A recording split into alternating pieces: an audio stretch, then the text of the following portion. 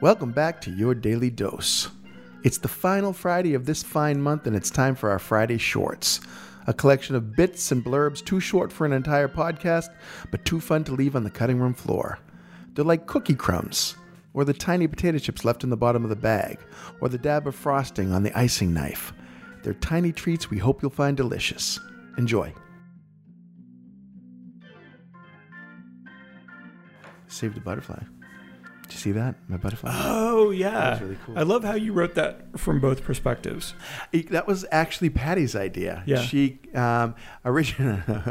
originally I had been joking with her that the butterfly's perspective was that it was trying to commit suicide, and I had completely foiled its plan. And so it was really angry with me that I had brought it back from the dead. I got to imagine that the base emotion of most insects, especially butterflies, is anger. Yeah.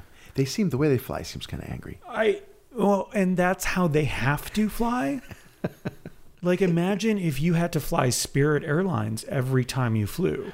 Right. How angry would you be? The way a butterfly flies is the way that Spirit Airline flies. I think you're right. I never anticipated that the reason they flit to and fro so much is because they completely lack control of their wings. They're like overshot, undershot, overshot, undershot. Not well designed at all. But gorgeous. Beautiful. Right? Yeah. So there's that.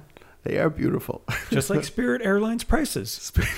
Beautiful. They are not a sponsor of the show, by the way. I am thinking of flying up to Columbus soon. I have never flown on Spirit Airlines, but I hear them as the butt of jokes often, which is...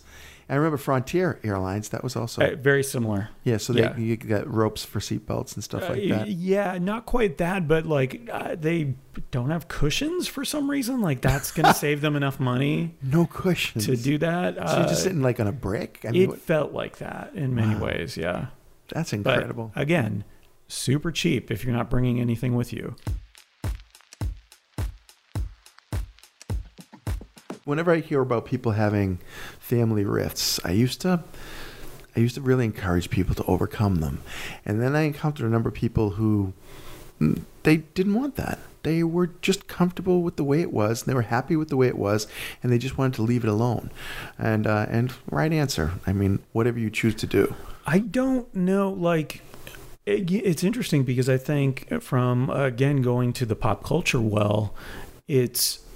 you see that if your family unit isn't functional, then you're not a complete person.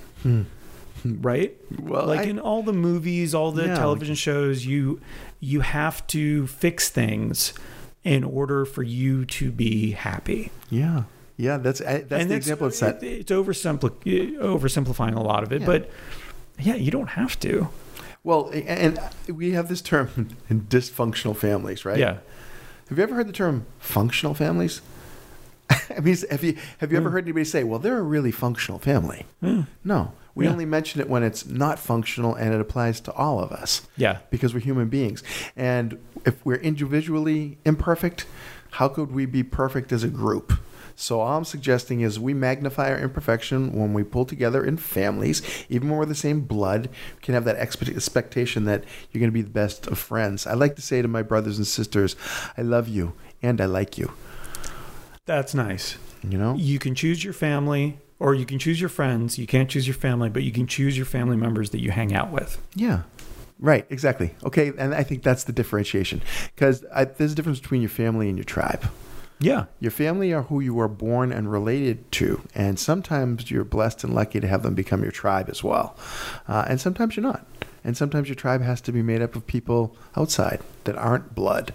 I think that works. Have some family either way. I mean, I think we need other people around.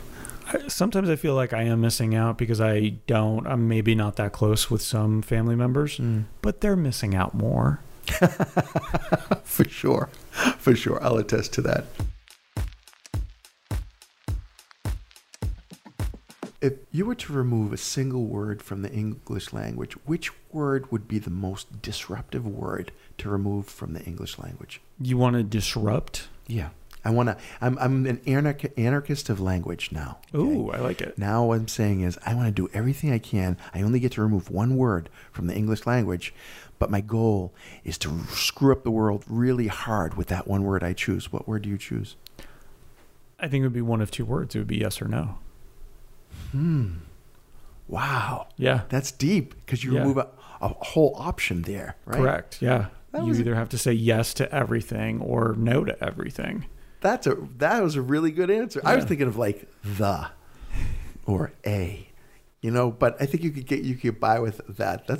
Now you make me think. And that's also assuming like if you chose and, for example, that would also eliminate words like also and stuff like that. You couldn't just eliminate a word that also has other meanings or that has other words that mean the same thing. Right. Yeah. Because what damage you do that? You just pull out a thesaurus, and that's all it takes to overcome that James Bond villain, the word anarchist. Right. The hero was a thesaurus. We just pulled it out and found another word. But yes or no, you could say affirmative or negative. Right. But I think that basic concept was a great one to say, let's just strip out one option from them and see how the world is. Like taking one oar away from a rower. Mm-hmm. You'd just be going around 100% in circles. That's it. I like it. Circle of life. Let's do that. Let's have an experiment where you just have to spend a day not using one word. Not agreeing or denying things. What if we opened it up to our listeners to choose a word for each of us one day? Oh, I like it. Yeah. So if we can get a listener to suggest a word that you would like us to strip out of our communication for an entire day, both written and verbal. And mental. And mental. We got to expunge it from our brains. Yeah. Let's hear what that is. Do you think we do that with electricity? Should I just tase you? Like, okay, start thinking about this word, and I tase you? Yeah. I prefer the traditional electroshock. Okay, with the mouth guard and the two temple you need shocks. The mouth guard. Yeah. 100%. Yeah. One flew over the cuckoo's nest all over again. And that's this edition of Friday Shorts. Thanks for listening. I'm Nick.